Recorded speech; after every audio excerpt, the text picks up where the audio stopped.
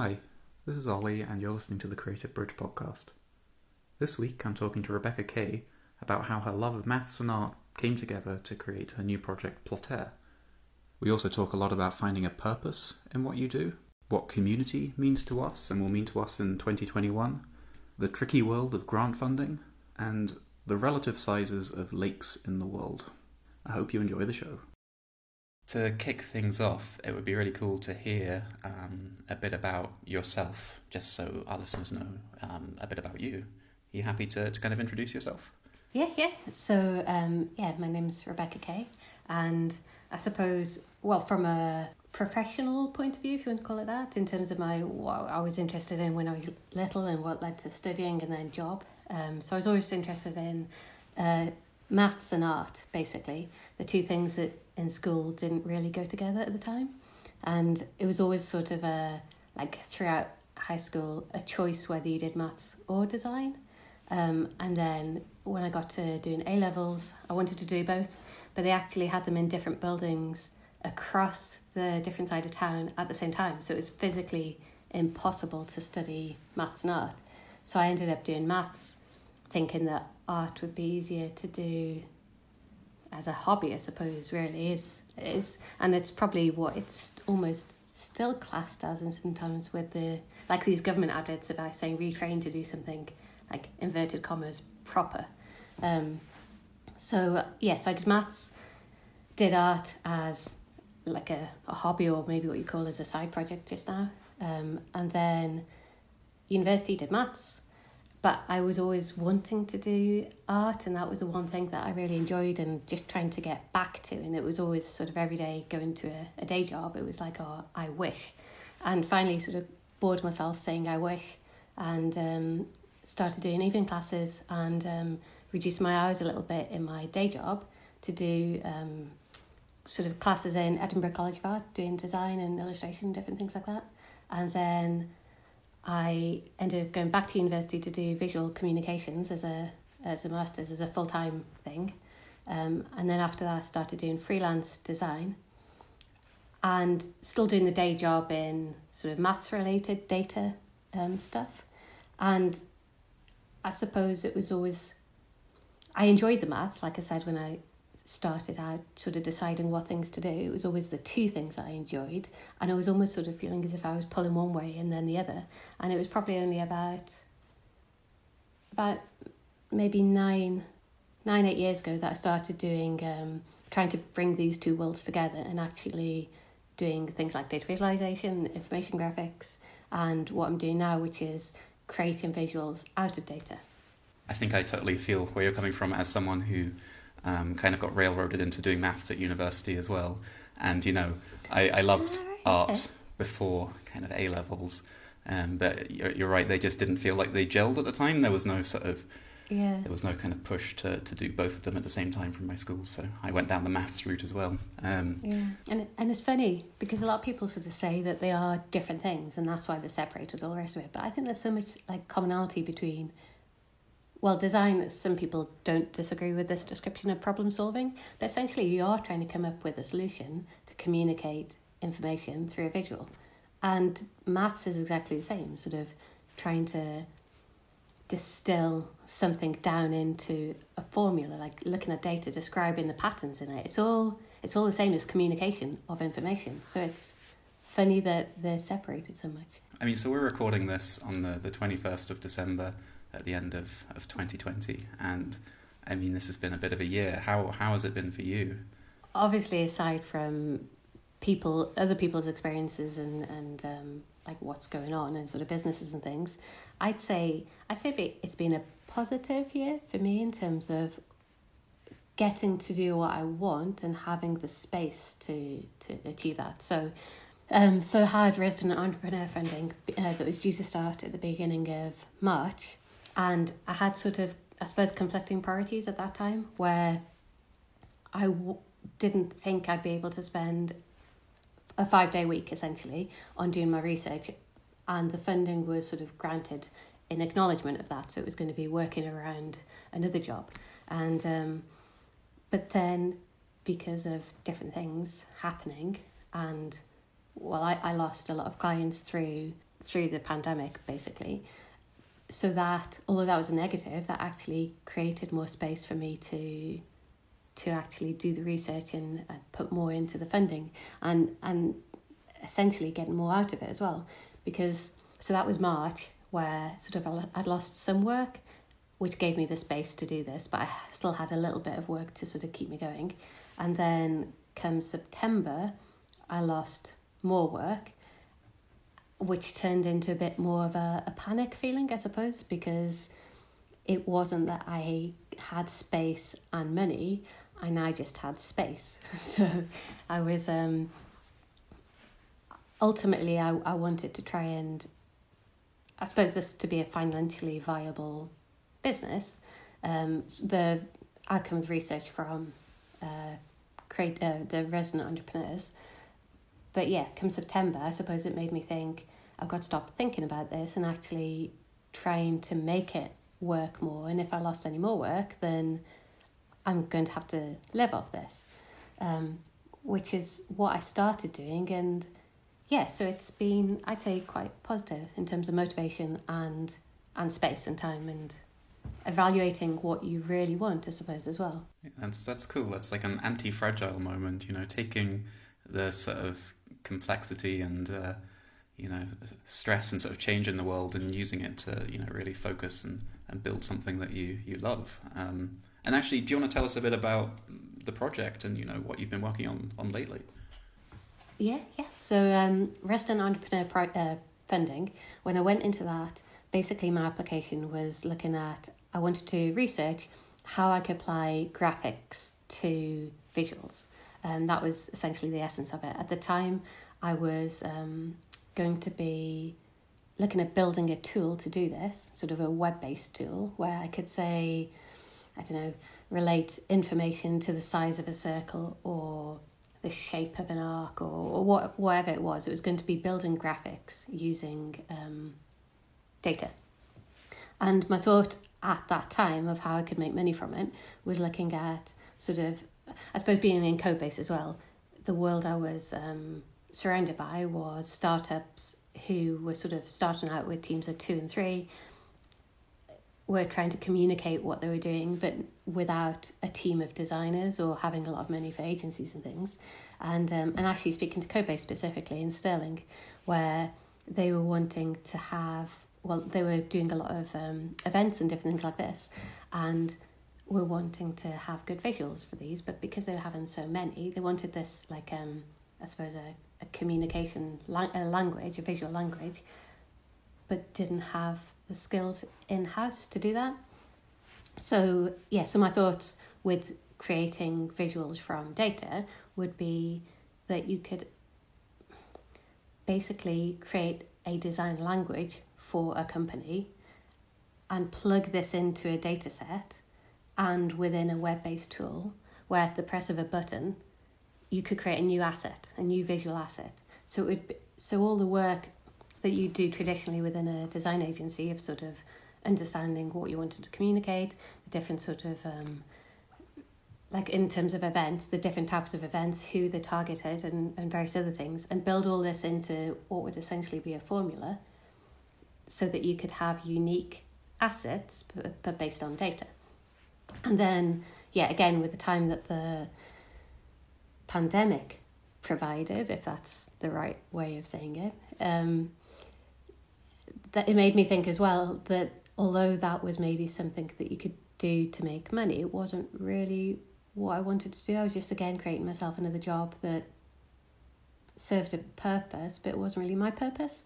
And the stuff that I was doing and also really missing at the beginning of the pandemic because of restrictions was the outdoors. Like, that's always been...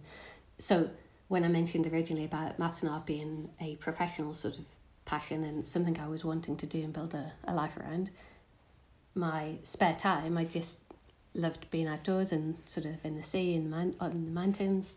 And again, with the pandemic, sort of having time to sort of reflect on that, I tried to pull in that bit of what I liked doing as well in terms of the environment and the outdoor and caring for it as well, especially at the minute with, or especially how many years ago that we've been ignoring this, but with climate change.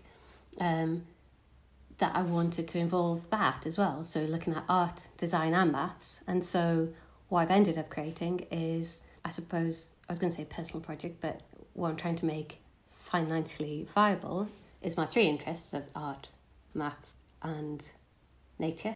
And essentially creating visuals that use data about the environment to describe the natural world.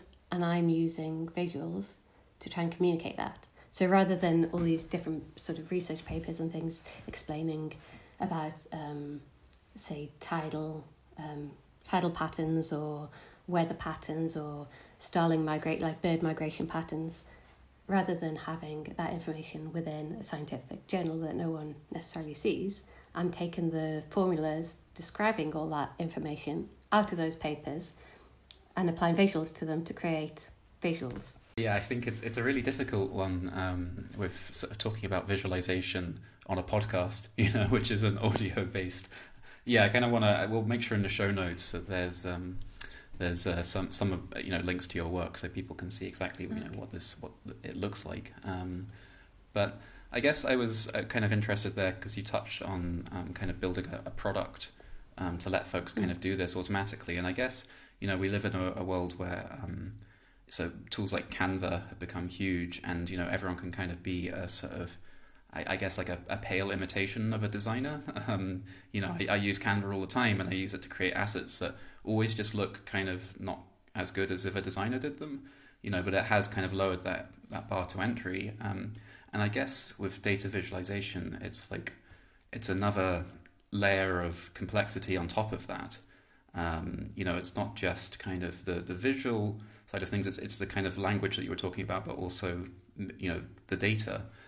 And I guess my question is, do you think it's kind of even possible for to kind of build a product that lets folks do that themselves? Or, do you think it's just too complex? Yeah, so I agree in terms of what you said about these are the things lowering the barrier to entry and being able to create something.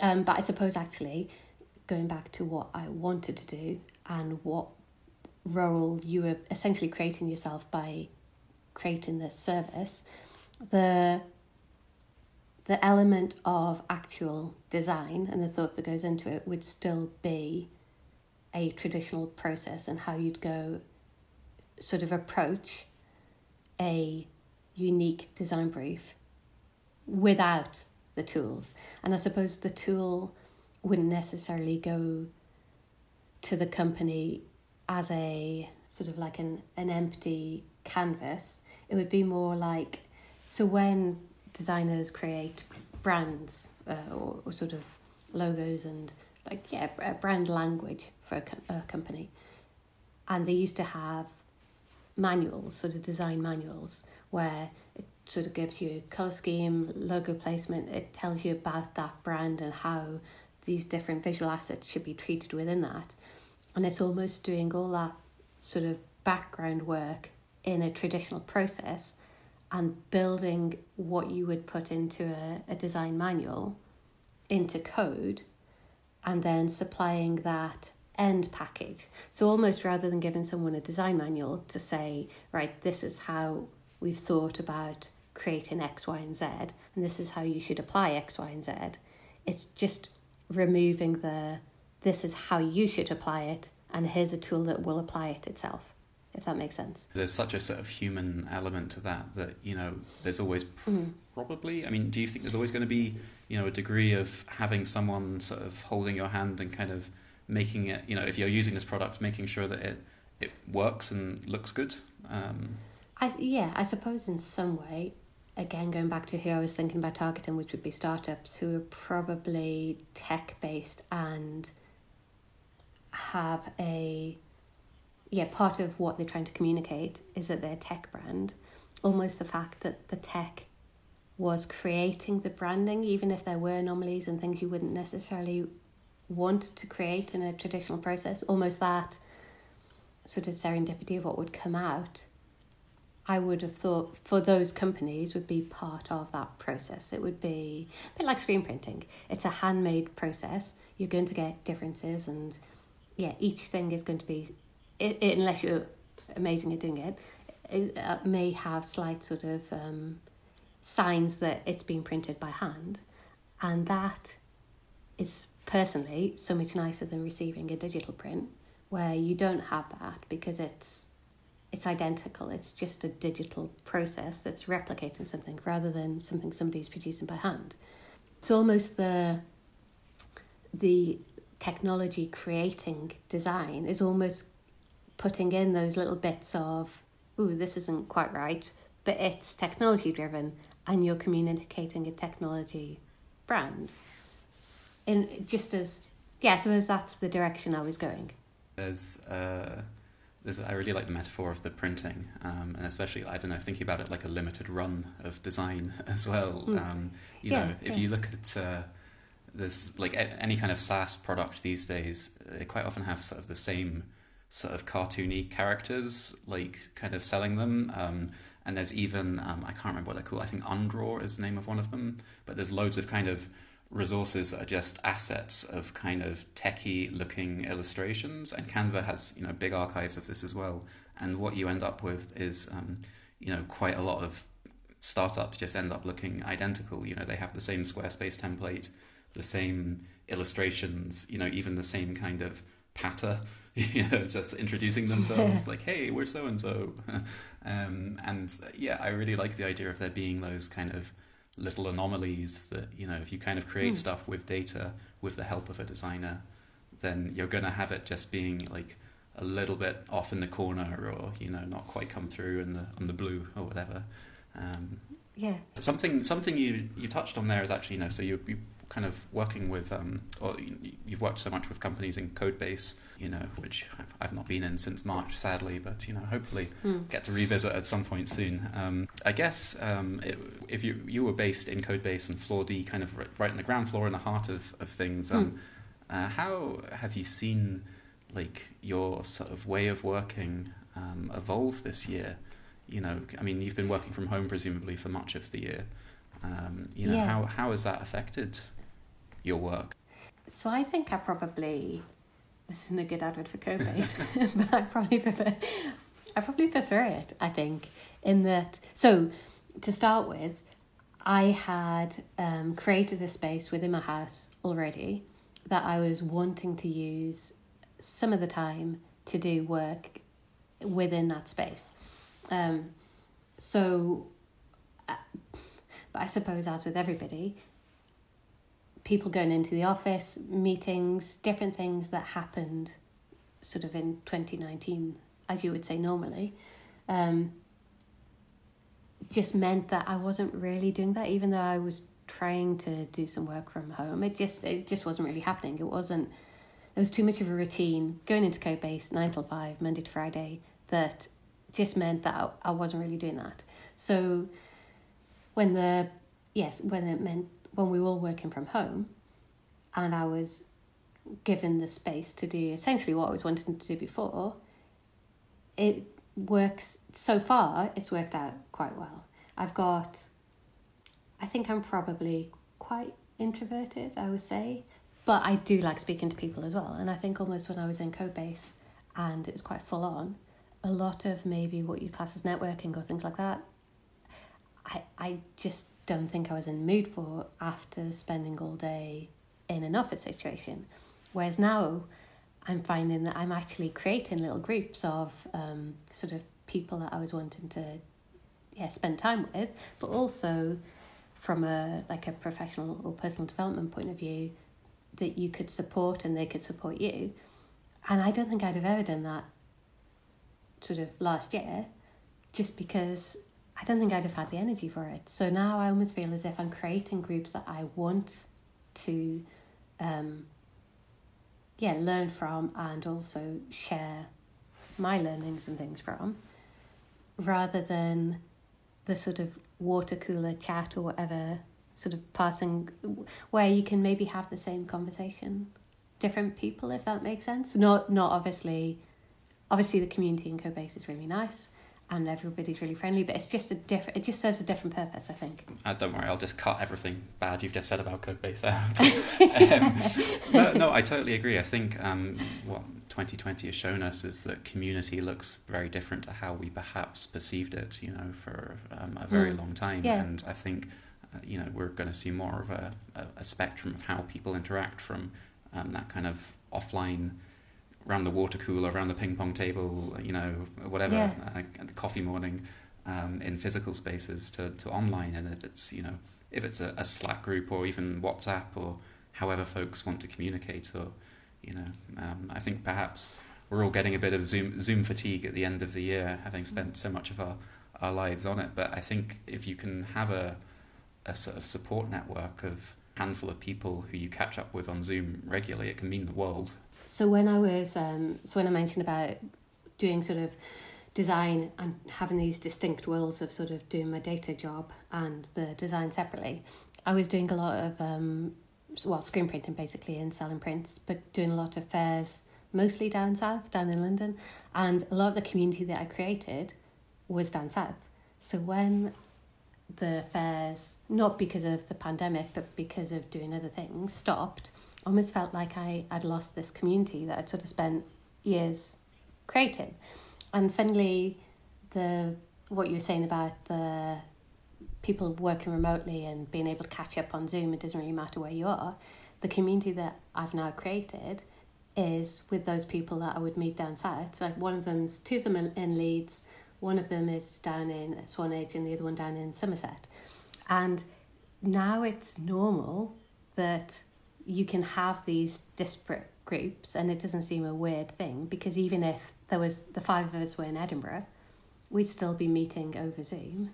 It's actually quite nice that it's almost made you think, well, why not have your community support group as in these people that you'd met when you were down south? It doesn't really matter that they're not in Edinburgh.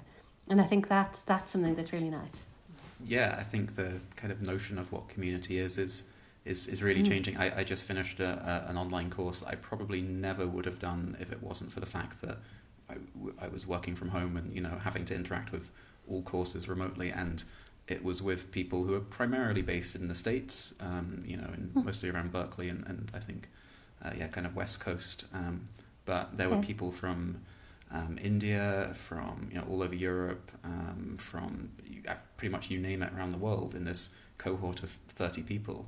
And it just meant that you're having such different conversations, because I think you said before about you'll quite often have the same conversation if you're talking to the same folks in the same, around the same water cooler every day.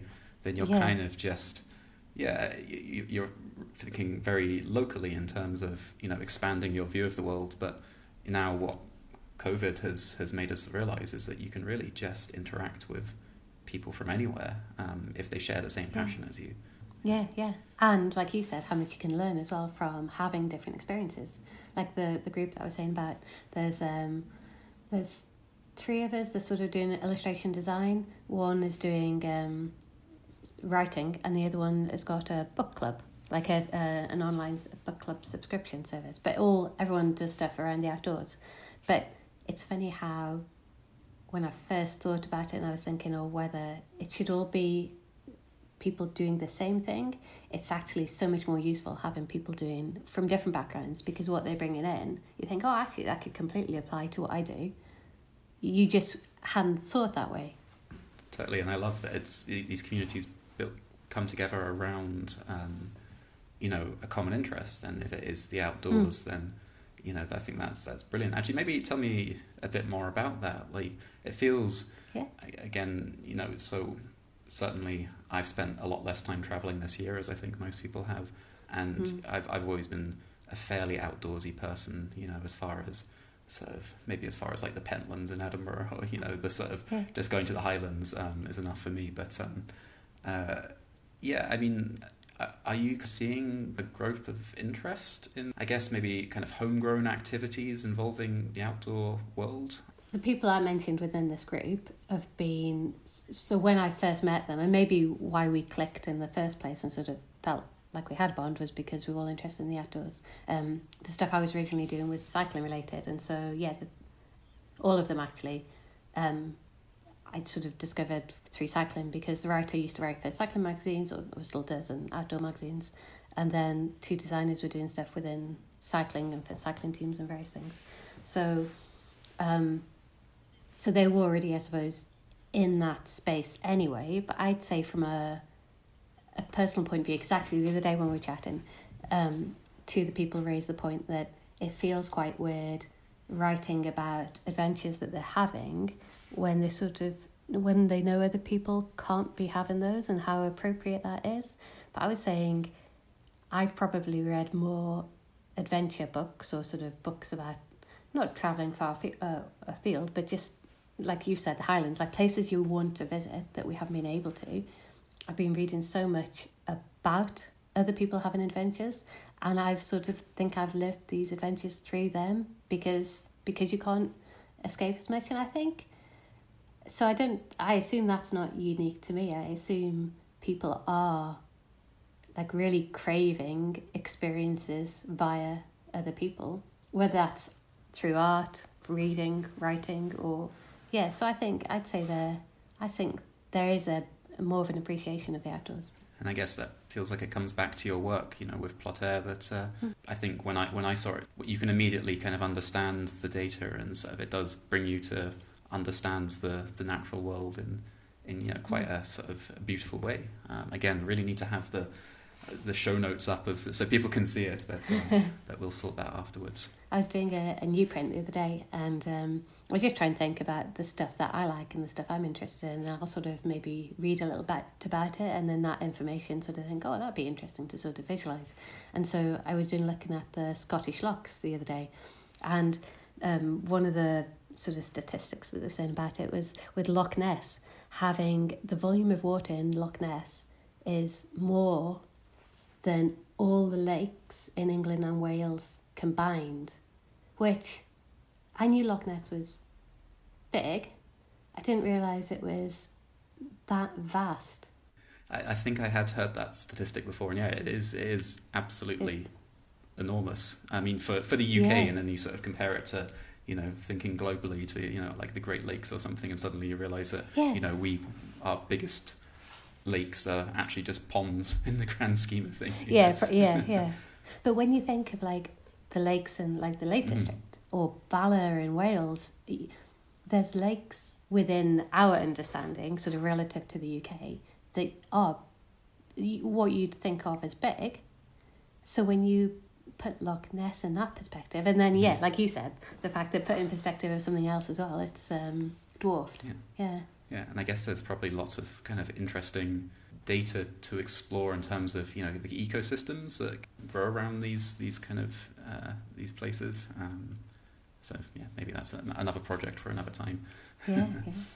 And I guess, so other thing I was going to ask about was, we talked a bit about kind of tell me if you want to talk about this, but the kind of community stuff, you've been very sort of engaged with people around a specific thing that you love. And I've wondered, have you found sort of, in terms of the kind of the local Edinburgh creative scene, like, so are there sort of people that you still find that you connect with within Edinburgh, or even within Scotland, that it's like folks that you saw before, like, I'm thinking, there's a huge number of, networking events, coffee mornings, etc., that kind of stuff that gets put on around Edinburgh for creatives to attend. And are you finding that those connections are still alive and well, or, has it shifted more to kind of an interest-based community that you talk to?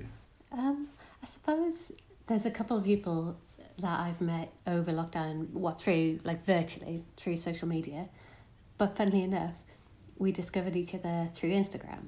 So the fact they were in Edinburgh, to me, seems irrelevant almost, because of the way we discovered each other. So there's definitely an Edinburgh community. I think I've been along to the Creative Edinburgh mornings, and they've been really good. And actually, I think I prefer the format almost of the online ones, where you get put within a group. So you can, so the networking thing is that normally it would be a room of, say, I don't know, maybe 50 people-ish, around that sort of number. You'd walk into this room with lots of people in lots of groups and go and talk to someone. And if it was me, you'd hover around the coffee bit a little bit until you sort of felt like you weren't intruding on a group.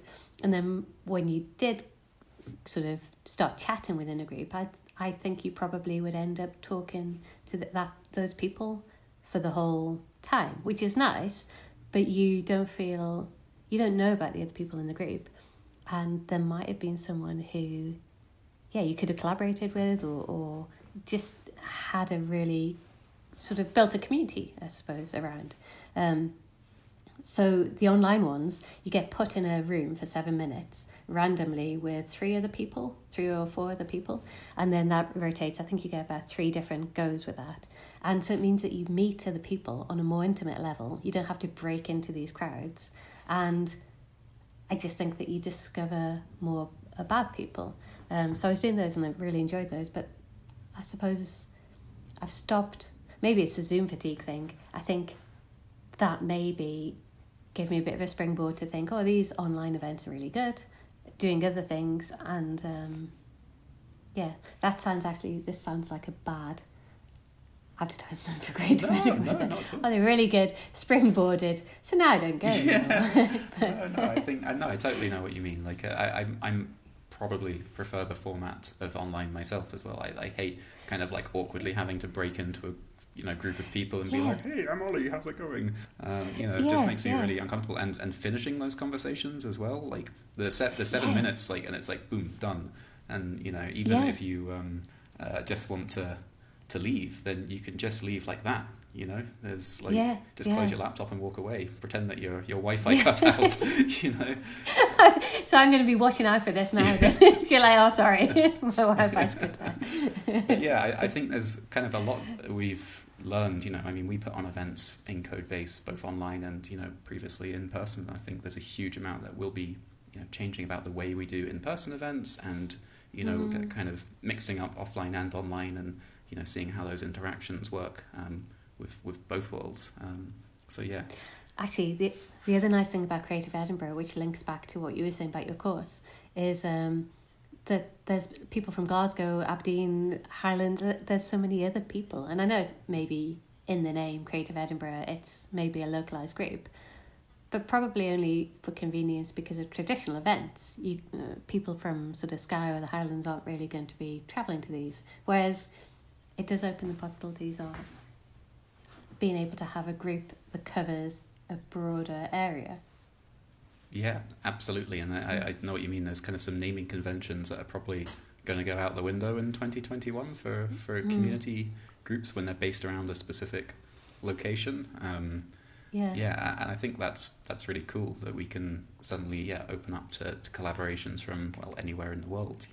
In fact, that was another benefit, if you can say it, silver lining of the pandemic.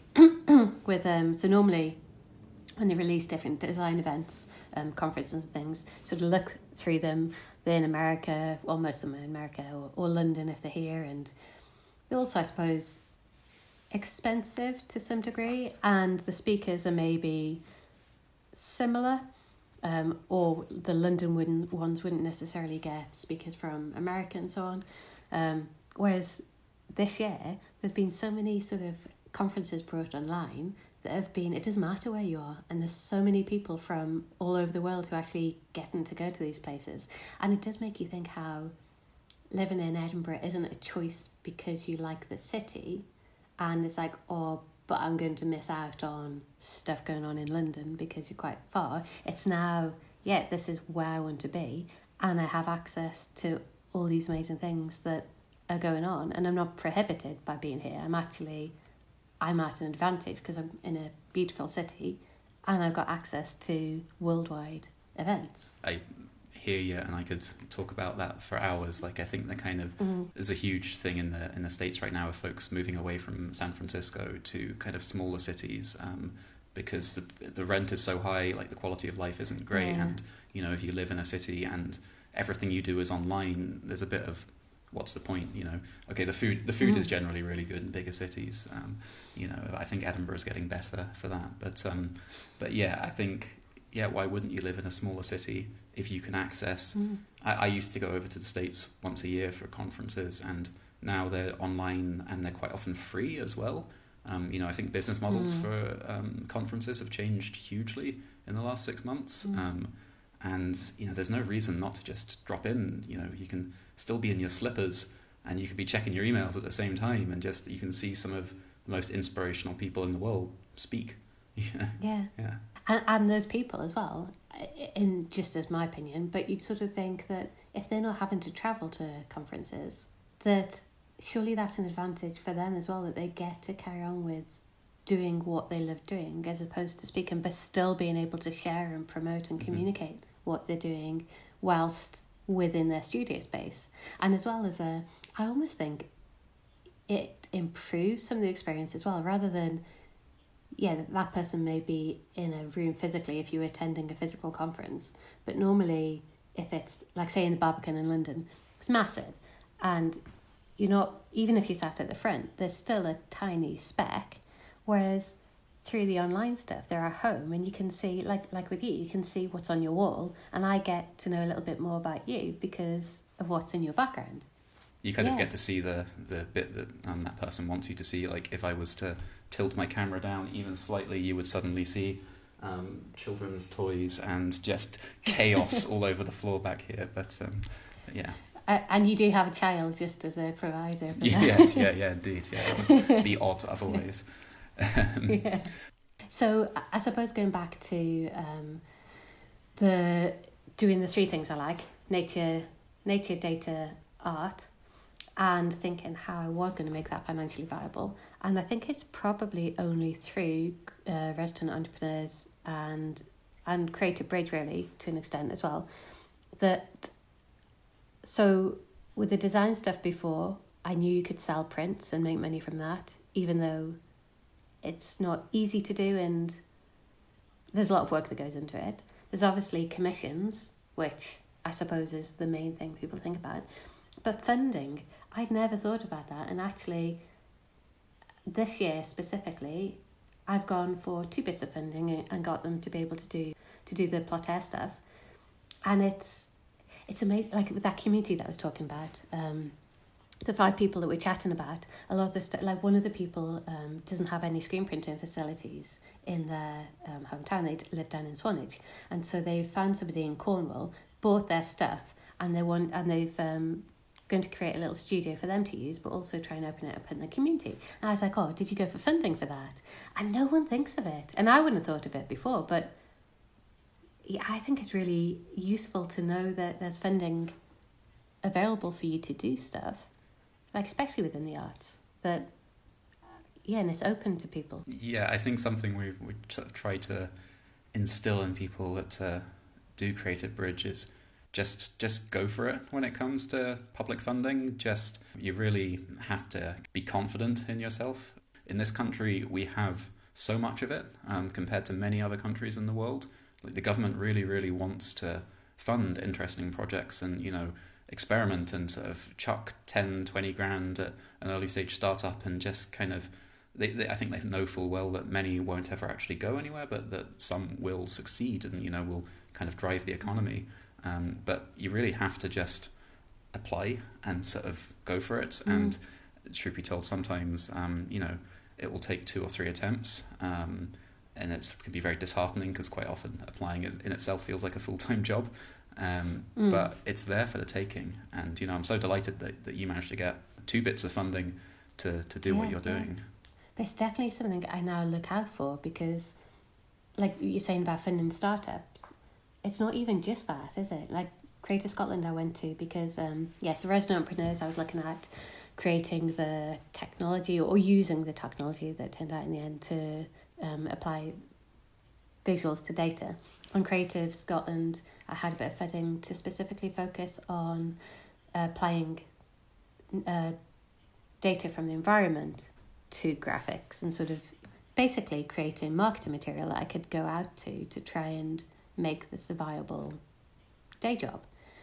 And so sad. It's just it's you think, oh, I'll just use my own time, which you are, but there's actually people who will support you to use your own time so that you don't have to worry about, paying your rent or paying your mortgage, whatever it is. And it's really valuable knowing that exists and that anyone can go for it. It's not just sort of high art that you're putting on an exhibition. It's whatever your project is. I think once you apply for something, and especially if you get it, then suddenly that whole world becomes so much more accessible. Like it feels, less like an ivory tower.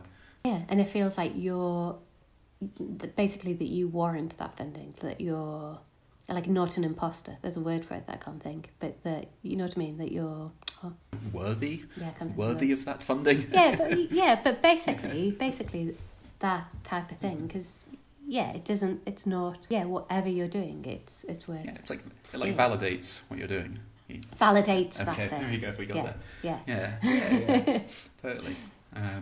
So maybe actually that's something I'll also add to the show notes is, maybe a list of kind of places that do grant funding in Scotland and the UK, because it is super important. No, I was just going to say the other thing on that note is the other thing that I find really useful this year is, and although I can't be part of it because I screen print onto paper as opposed to material, but anyway, is Craft Scotland.